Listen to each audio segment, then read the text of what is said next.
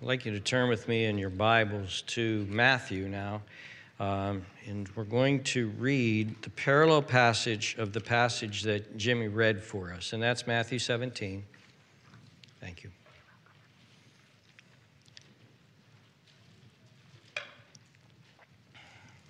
I'm having problems with my voice and my allergies. So this is not orange juice nor scotch. It's cayenne pepper, okay?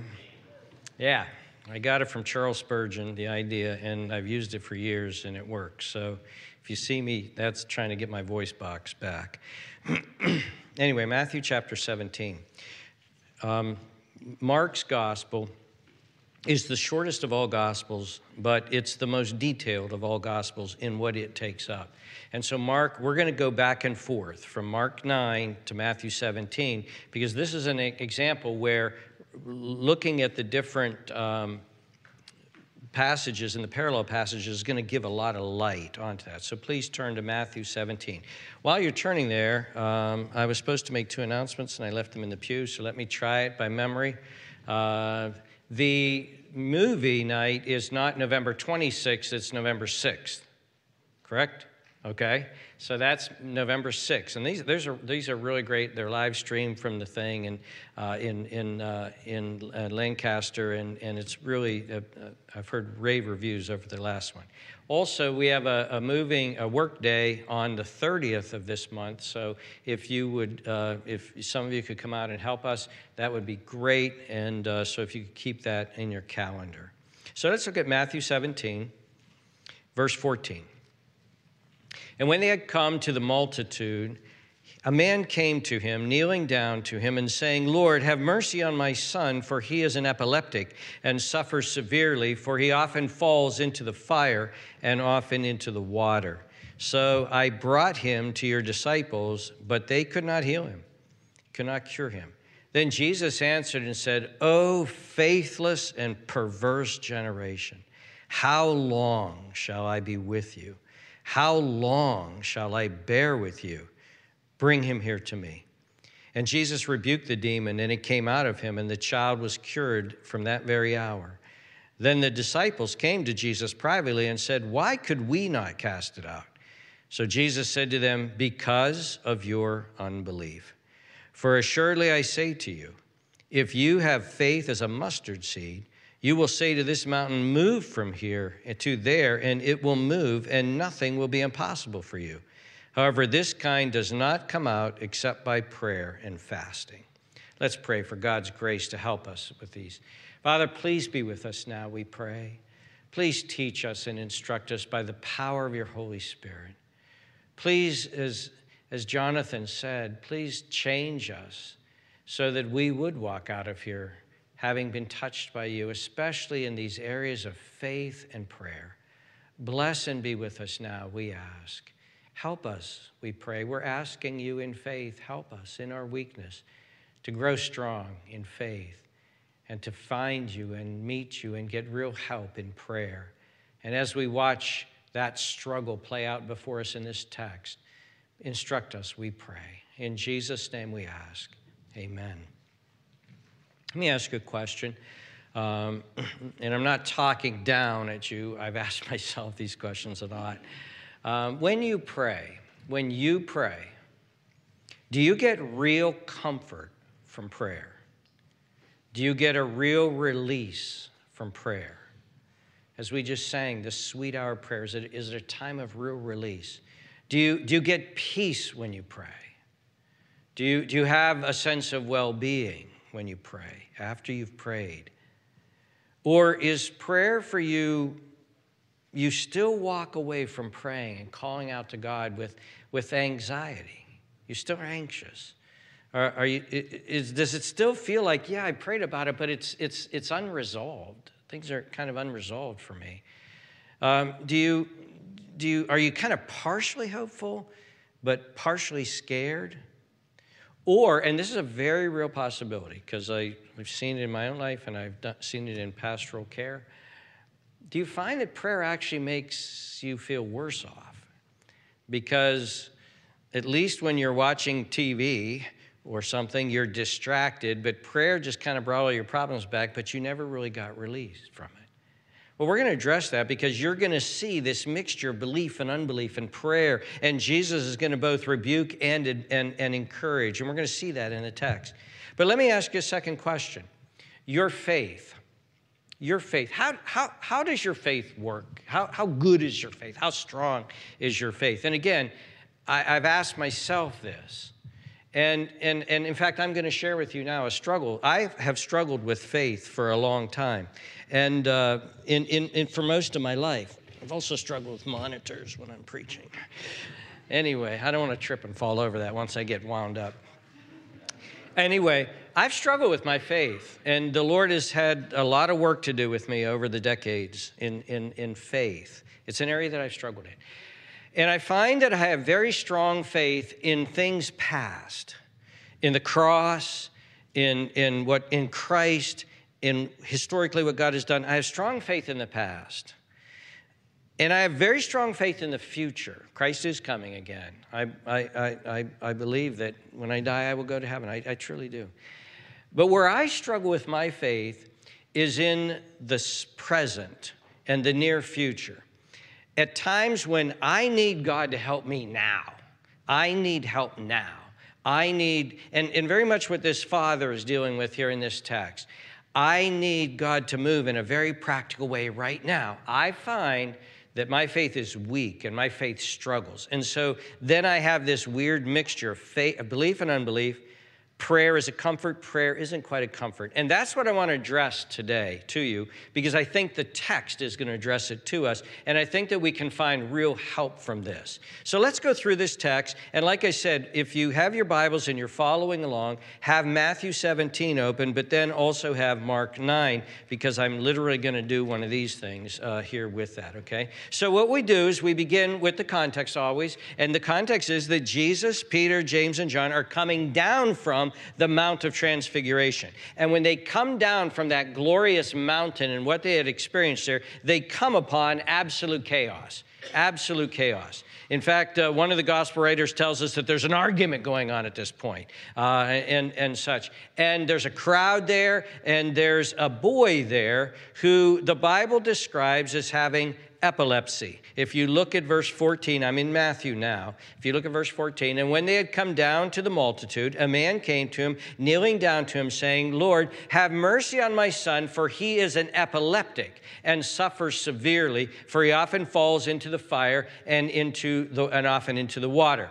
So as you put together all of the gospel writers that deal with this, Matthew, Mark, and Dr. Luke, because Luke is a doctor, this is what comes out, that this boy has seizures. These are his symptoms. He has seizures. And I'll actually list down through what all the gospel writers compiled together say. He gets thrown down to the ground. He has convulsions. He foams at the mouth. He grinds his teeth. He becomes rigid. Now, that's what all of the gospel writers are saying, and that is very similar to what is described today as epilepsy. This boy had epilepsy. It's interesting, the word that's actually used here for epilepsy could be described moonstruck. It actually comes from the word moon, and it moonstruck, and that's the word that people used for epilepsy. We actually use words like this as well, where we bring in the moon and the effects of the moon upon the earth is obvious. I mean, tides and things like that. Deer hunters, look at my son-in-law always tells me when I'm supposed to go out deer hunting because of the moon and all that. But lunatic comes from luna, and this is where this word is. That's not what's being said here, but that's kind of how they dealt with this. This boy has epilepsy. But there seems to be a much more sinister element at work here, because not only does he have those symptoms, but he is deaf, he is mute, and this epilepsy that he has affects him at very dangerous moments. He has these convulsions when he's around fire and he falls into them. He has these convulsions when he's around water, and so there's almost a death element to it. And Jesus calls this demon possession and such. Now here, I want you to turn back to Mark and look at the passage that Jimmy read. And notice what happens. So he comes, in verse 18, all of these things are described, foaming at the mouth, gnashing of teeth. But then notice what happens in verse 20.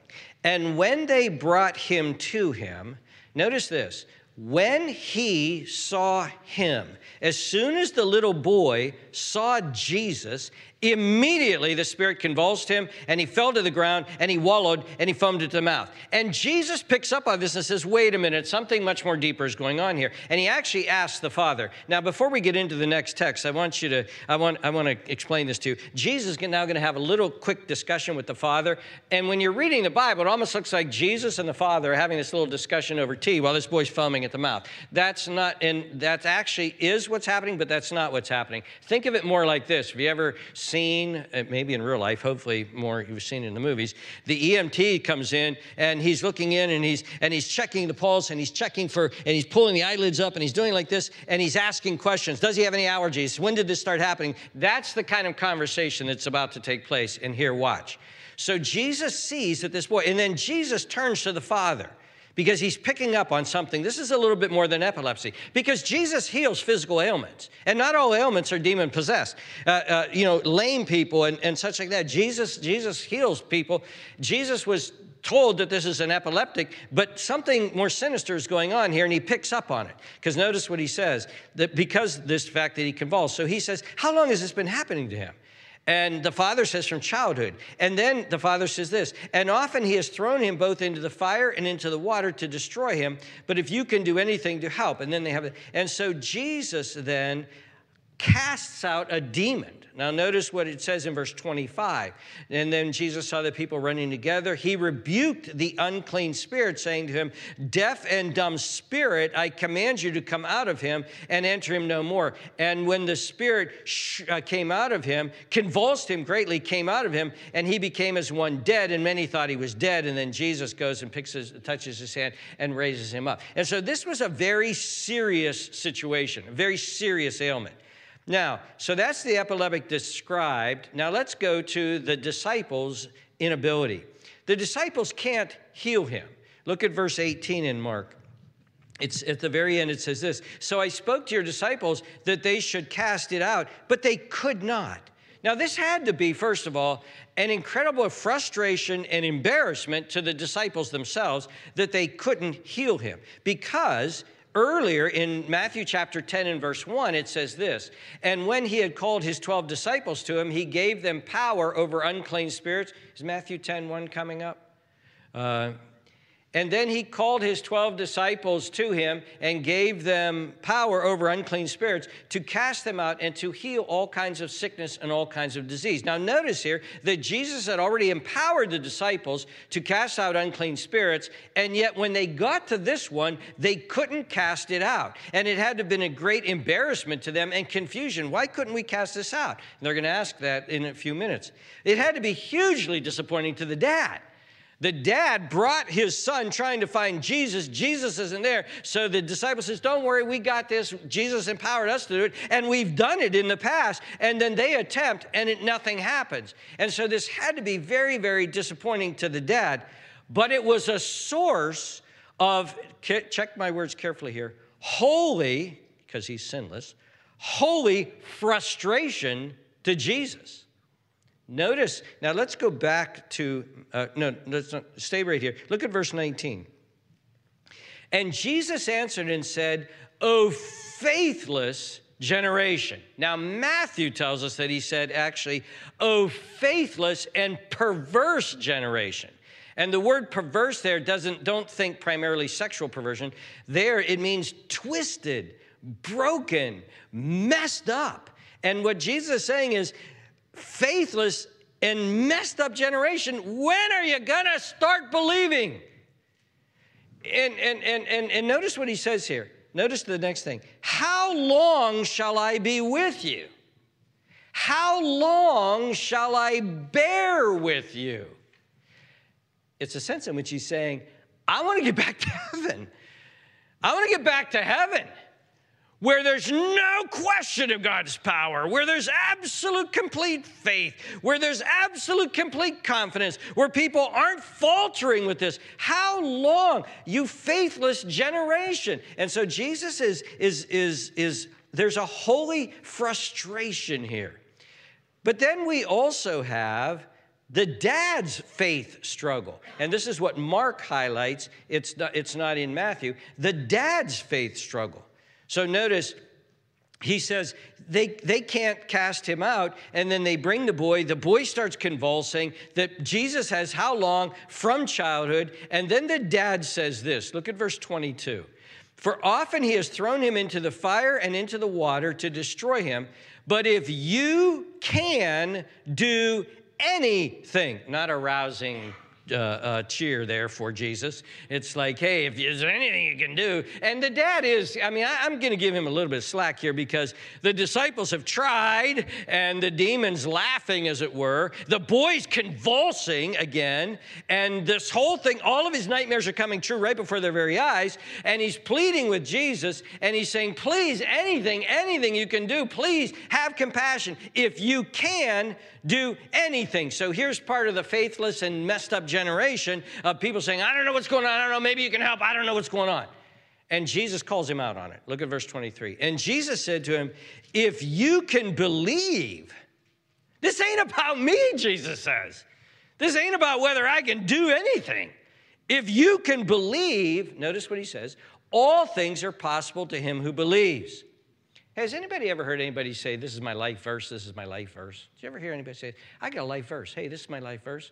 People sometimes will have this life verse. Sometimes I think the next verse should be my life verse. Verse 24. Immediately the father of the child cried out and said with tears, Lord, I believe.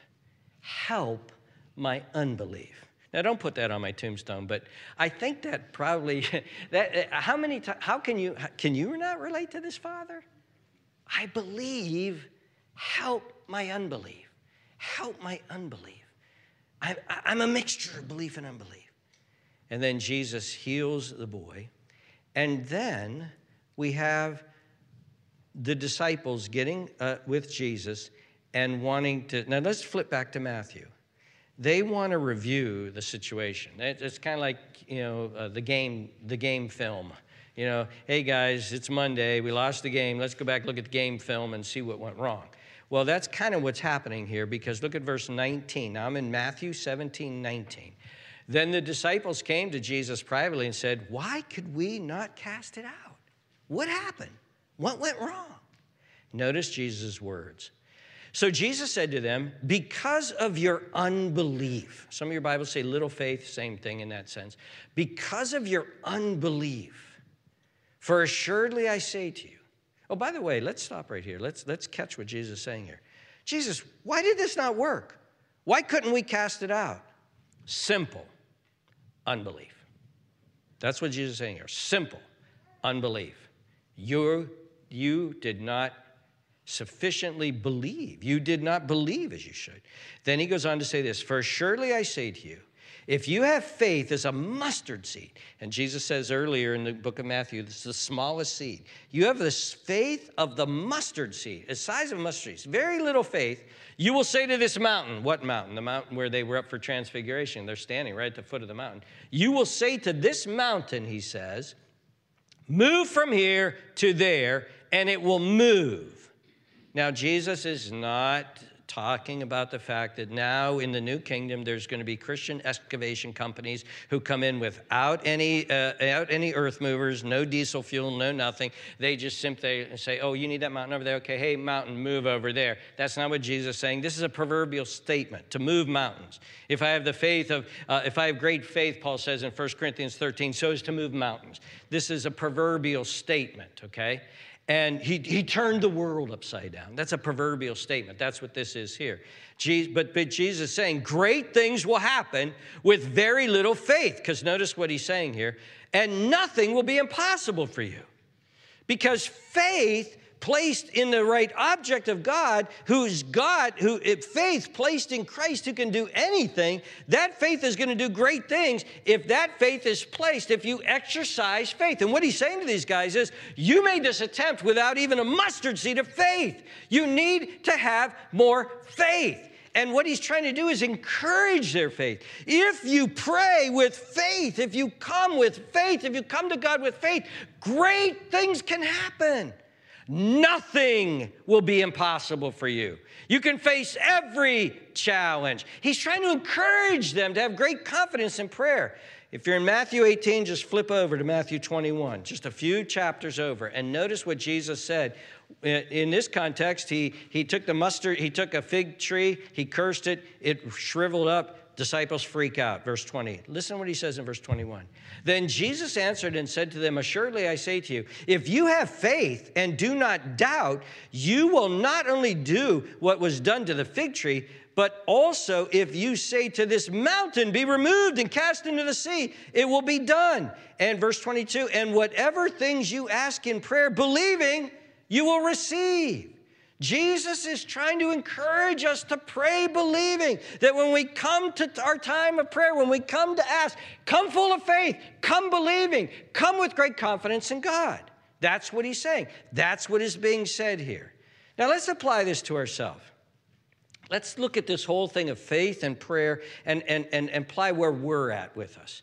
First of all, we need to sweep away all kinds of unbiblical and undiscerning foolishness that is out there in terms of prayer. And by the way, tonight at Bible study, I'm going to be teaching a Bible study that follows up on this, and it's going to be on this mystery that is prayer. Why do we pray? Why pray if God already knows what we're going to ask? What does it mean to pray in faith? But I'll do in more detail. But here I just want to quickly sweep away the unbiblical, undiscerning foolishness that we have today taught in evangelical churches about prayer. And of course, what I'm talking about here is this silly name it and claim it thing.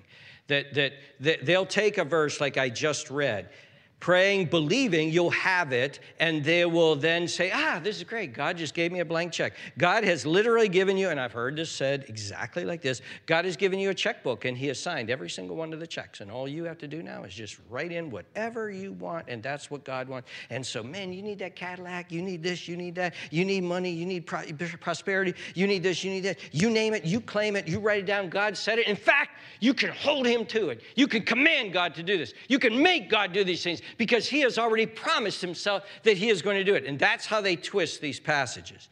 Well, one of the problems with doing that is that you have a whole Bible. And you always have to compare one verse and its interpretation with the rest of the Bible. And they tend to forget verses like James 4:3, which is also in the Bible. You ask and do not receive because you ask amiss, that you may spend it on your pleasures. That one verse right there eliminates all health and wealth prosperity gospel preachers, right? That's all we need to know. They're done. Shut up, sit down, go home, open your Bibles and start rereading, and so that you learn something.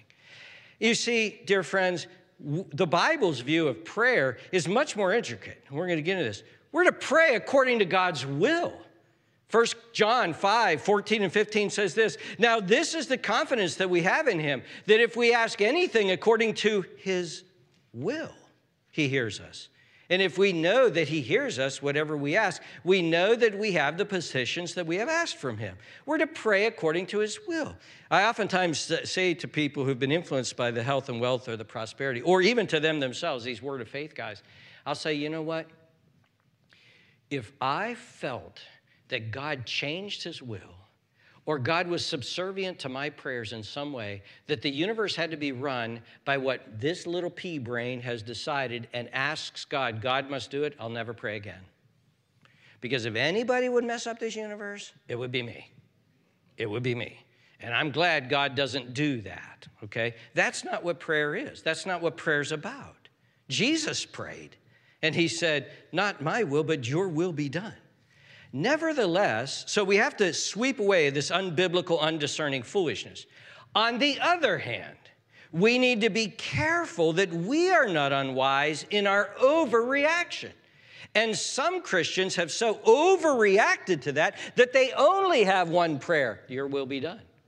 And they've lost something of the unction in prayer, something of the calling upon God in prayer, something of the believing in prayer that Jesus is trying to get into our lives. Listen to what Jesus said in Matthew 7. We've studied this weeks ago, months ago, but listen to Jesus' words again. Ask, and it will be given to you. Seek, and you will find. Knock, and the door will be open. For anyone who asks receives, and he who seeks finds, and he who knocks, it will be open. Or what man is there among you, if a son asks for bread, will give him a stone?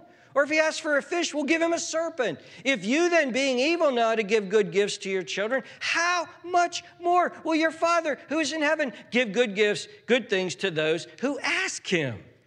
And so the Bible tells us that we're to have this battle. We're to have this dynamic of prayer that does involve faith, that does involve believing and such. And so let me go back to our original questions.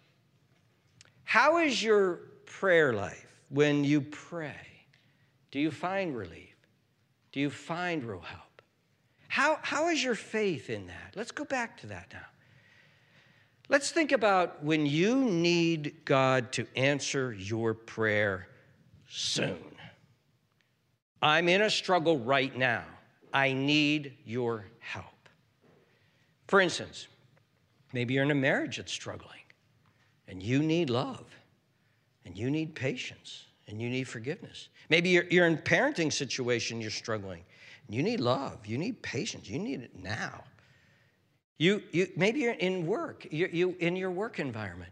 There are just some very difficult people to live with, to work with, and such.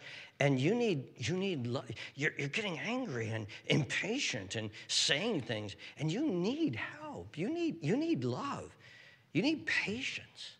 You need forgiveness. You need forbearance, but you need it right now.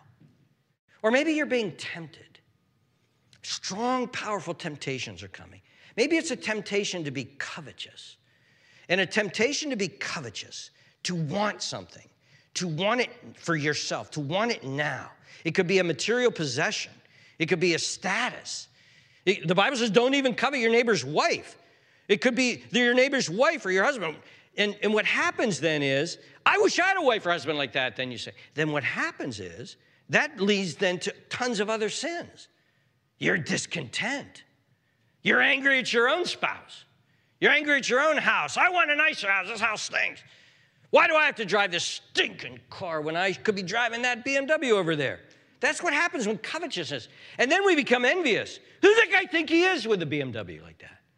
Who does he think he's better than me? And I start to hate him. And then we become just ungrateful for what God has given us. And if you're feeling that coming upon you in a powerful way, and the flesh is saying, yeah, inside you, you got a battle and you need God's help. You need God to help you. Maybe it's anger. You're starting to get angry, sinfully angry. There's righteous anger, but sinful anger. And then that leads to malice, where you lock in and you hate people. And that leads to a root of bitterness. Maybe it's lust. You're desiring after somebody. And then that lust leads to wrong thoughts and wrong feelings and such like that. Or maybe your need that you're feeling right now is for somebody else. You have a child who's not doing well, struggling. You have a friend who's struggling with addictions or some of these sins. You have unsaved loved ones. Or maybe you need wisdom. You're trying to figure something out and you need wisdom. Or maybe you need endurance. You're old and your body is starting to break down and you have pain everywhere. And you just need to endure to the end, and you need endurance and you need it now. The question is, how do you approach this in prayer? And do you in prayer find real help? And do you come to prayer in faith? Now, I'm going to use an illustration, and I'm going to use this illustration to show different ways people respond in prayer, and I want to try to find yourself in this and see this as encouragement. Here's the illustration. Man and wife are home, phone rings. Pick up the phone, it's their bank, and their bank says, and you know how banks are, so I don't even have to go into that, but anyway, they say, basically, we're calling your mortgage. And you say, wait, I made all my payments. No, we're calling your mortgage because, and here's the reason why, the bank's having problems, so they're calling in all the mortgages. We're calling your mortgage. You need to give us $100,000 by the end of the week or you lose your house. Now, some people, if that were to happen to them, they will not know what to do. They'll panic. What do we do? What do we do? Now imagine somebody says, I'm going to email Bill Gates. I'm going to email a wealthy person. I'm going to email a wealthy person that I don't know. And so, dear Bill, I know you don't know me, but $100,000 is chump change for you. So please send it. Please, I'm going to send one off to Bill. I'm going to send one to the guy who owns Amazon. I'm send one guy who owns Google. I'm going to send it to all these people. What does that feel like? It feels like a shot in the dark. It feels like there's very little hope it's actually going to happen. It'd be a miracle they even open the email. But you think, what can I lose? I don't have anything else to left. Some people treat prayer like that. They treat prayer like that. Oh, God, please help me. Did you feel comforted from that? No, actually, no. It feels like a shot in the dark. Feels like I just didn't know what else to do. Now I got to go to plan B. Is that how you approach prayer? Let's say you don't do that. Let's say you actually decide to ask a relative for the $100,000. You're going to ask a father or an uncle or an aunt. But the problem here is that you're not real close to that relative. You're not real close to your dad. You're not real close to your uncle or your aunt. Secondly, they've never actually done this before that you've ever heard of, or actually write out a $100,000 check. But this is a little bit better because you're at least emailing somebody who you have some connection with. But again, you still don't have a lot of hope. And you say, okay, yeah, I wrote to Uncle Fred, but, let's go to plan B, try to figure out what we're going to do. Maybe Uncle Fred will come, maybe he won't. Some people treat prayer like that. They know a little bit about God. They know that they should pray, and so they pray. But then again, they walk away like, who knows? Maybe it'll work. But let's go to plan B because, sometimes God does these miracles, but no, I don't know if he's going to do it for me. But then there's a third way. Let's say you have a father. And your father loves you deeply. You have an earthly father. He loves you deeply. You're very close to him. But he doesn't have a lot of money. And so he's going to have to take out a second mortgage. So you ask your father to do this. Now we're getting closer, aren't we? We're getting closer. But do you pray like that? Do you pray like, yeah, I know God loves me, but you really question his ability. Could God actually really give me love right now for this obnoxious person that I work with? Could God actually work in the life of my children so that their marriage? Could God work in the life of my unsaved? Could God actually? And I know he loves me, but I just don't know. That's how some of us pray. Then there's a fourth option. You write to your dad because your dad deeply loves you. Your dad has lots of money. Your dad is very generous. In fact, your dad has helped you in the past. Now, if you have a dad like that, I see it playing out like this. Phone rings, it's your bank. Yeah, I know I don't like you guys. Yeah, we don't like you either because we're foreclosing on your house right now. You owe us $100,000. You need to give it to us by the end of the week. You hang up, and I'll be that guy. You hang up, and you turn to your wife, and she says, what's that all about? And he says, the bank just foreclosed on our house. We owe them $100,000. And the wife says, thank goodness we've got your dad. Thank goodness we got your dad. Your dad will give us that money. Your dad loves us. Your dad's got all kinds of money. Your dad's helped us in the past. Whew, hey, call your dad. And she goes out and does some gardening or whatever she wants to do. She's not worried. Dear friends, is that how you pray? Is that how we pray? There's a peace. There's a confidence. There's a sense of well-being. Even if he says no. Todd, we really liked your sermon, but why do you have to keep doing that? Throwing in, even if he says no. I'm not a gum guy. I'm a mint guy. You didn't even know that was a binary? It's a binary. You're either gum, you're mint. I'm a mint guy. My granddaughter, Riley, is a mint gal, and she knows I'm a mint guy. And so she's not here today, but if she was here today, you would see this play out because it plays out not only every Sunday, it plays out every time I see her. Isaac says, hi, Grandpa. Benny, hi, Grandpa. Riley, you got a mint. You got a mint. She doesn't say hi. She doesn't say I love you. She doesn't say grandpa. She says, it actually comes out as one word. You got a mint? Got a mint? You got a mint?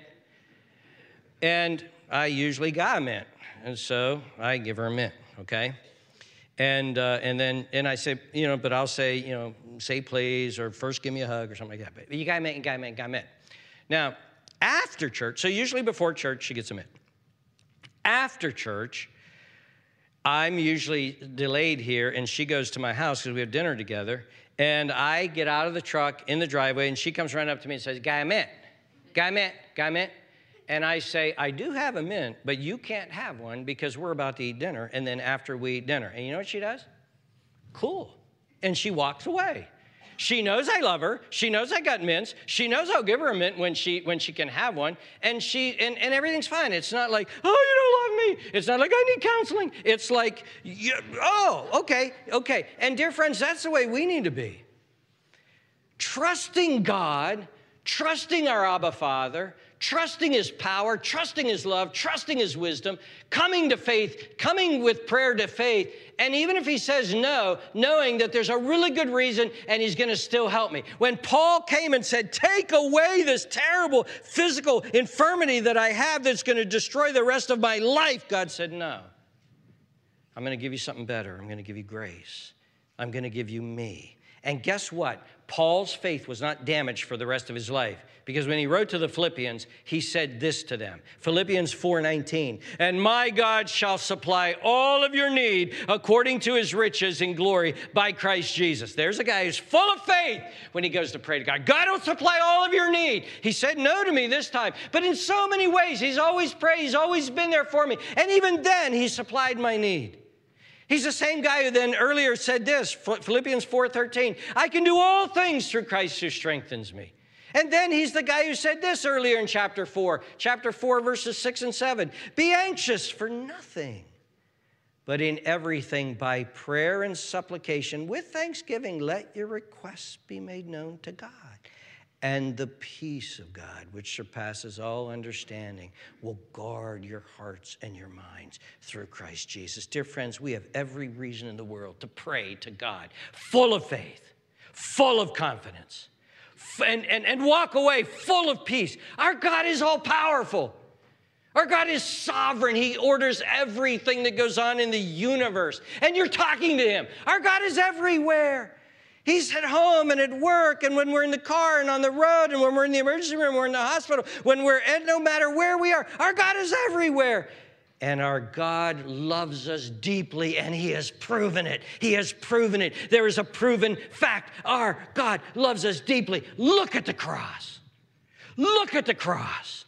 And there on the cross, look with the eyes of faith right now at this tortured, bloody, swollen man hanging there, suffering intensely, suffering immensely, having been beaten and bruised. He's dying. Look at him dying there. And they're making fun of him, and they've rejected him, and they're laughing at him. And now our sins are laid upon him. All of my unbelief, all of my selfishness, all of my covetousness, all of my greed, all of my anger being laid upon him. And there it's being punished. And the Father's pouring out his justice upon him. And the Father's pouring out his wrath upon him. And the Father is turning his back on him. Why? Why is that scene even happening? Because the Father asked him to do it for us. The Father sent him to do it for us. And Jesus, our wonderful Savior, came to do it for us. So no wonder he gets frustrated with us. Oh, how long until they get it? I love you. God loves you, and he has promised everything you need, he will take care of. Romans 8:31-32. What then shall we say to these things? If God is for us, who could be against us? He who did not spare his own son, but delivered him up for us all, how shall he not with him also freely give us all things? Dear friends, when I go visit people and they're in trial, they're in difficulty, as a representative of the church.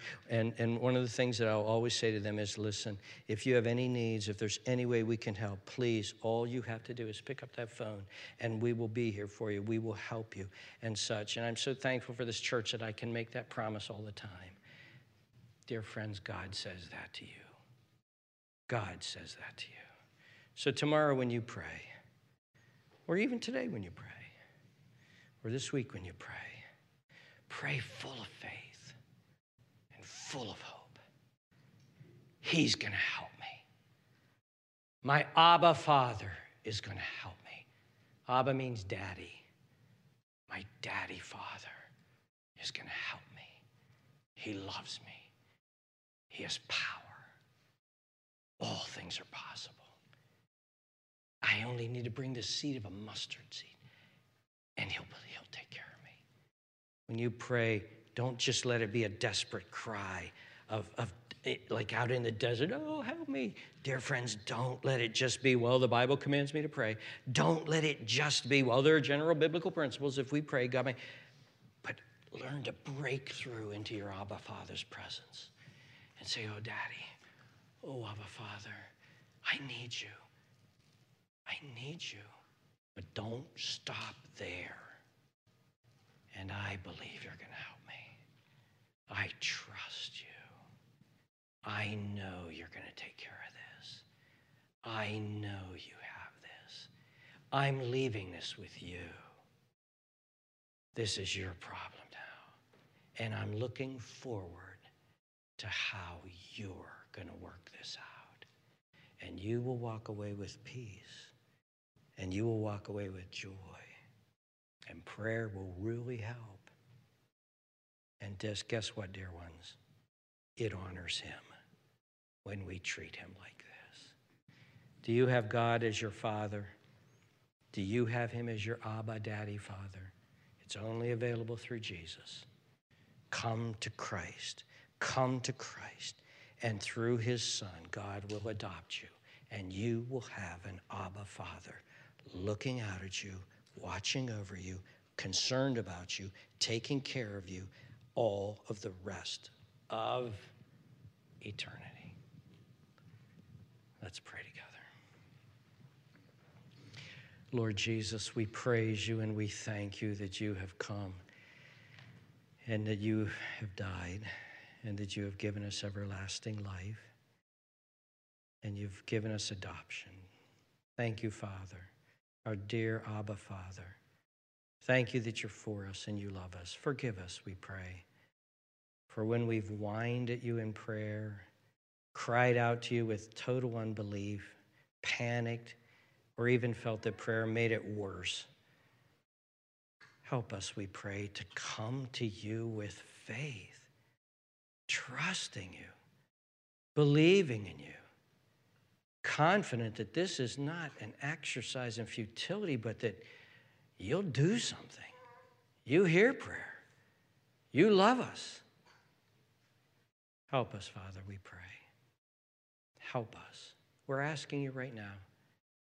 Help our unbelief.